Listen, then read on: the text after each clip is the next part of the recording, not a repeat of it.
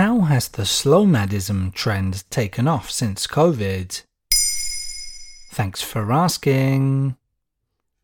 According to an August 2023 report by human resources company MBO Partners, the number of Americans considering themselves digital nomads increased 131% between 2019 and 2022. Digital nomads are people who travel worldwide while staying connected to their work wherever they are. The COVID-19 pandemic led to remote work being normalized when it had already been growing thanks to factors like globalization and the digitization of work. However, some digital nomad workers are now tired of being on the move all year round. As a result, many have chosen to adapt their lifestyle accordingly, turning to slomadism.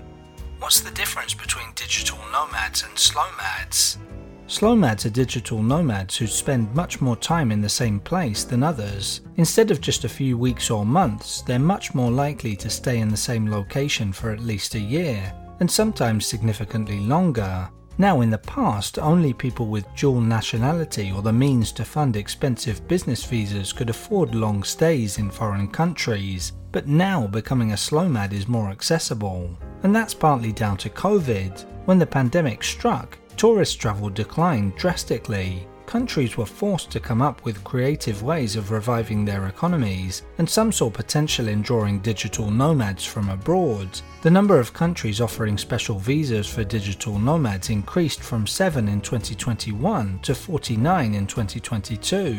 This kind of visa allows visitors to stay in a country and work remotely for an employer or company based abroad. Portugal is one example of a European country which offers such visas. The goal is to attract individuals earning foreign currency who are willing to spend money locally and contribute to the economy. Is the lifestyle financially beneficial for slomads too?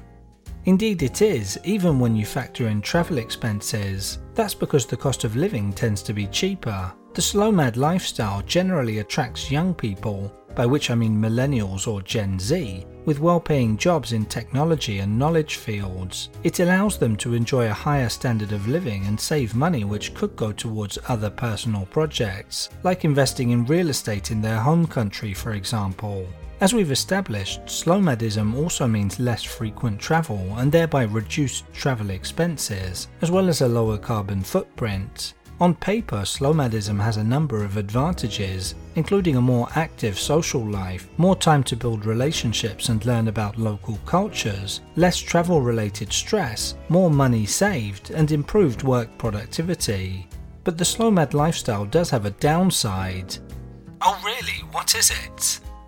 The negative effects mainly concern the local inhabitants of countries attracting foreign workers. As they're earning in foreign currency, slomads can afford to pay much higher rent than locals, leading to an increase in rental prices. For example, in Mexico City, one of the world's most popular cities for slomads, rent prices in the trendiest neighborhoods have increased by up to 40%, pushing locals further away from the center. Another risk is that local cultures may be lost in favor of globalized practices. The same goes for local languages being replaced by English. Critics say that slomadism exacerbates inequalities, not only within the same country but also between the developed and developing world. That's because it's usually much easier to get a visa to live abroad when you're European or North American, rather than from South Asia, Africa or Latin America.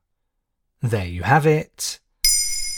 Now you know how slomadism has taken off since COVID. In under 3 minutes, we answer your questions and help you understand the true meaning behind the trends, concepts, and acronyms that are making headlines. Listen along and you will really know for sure.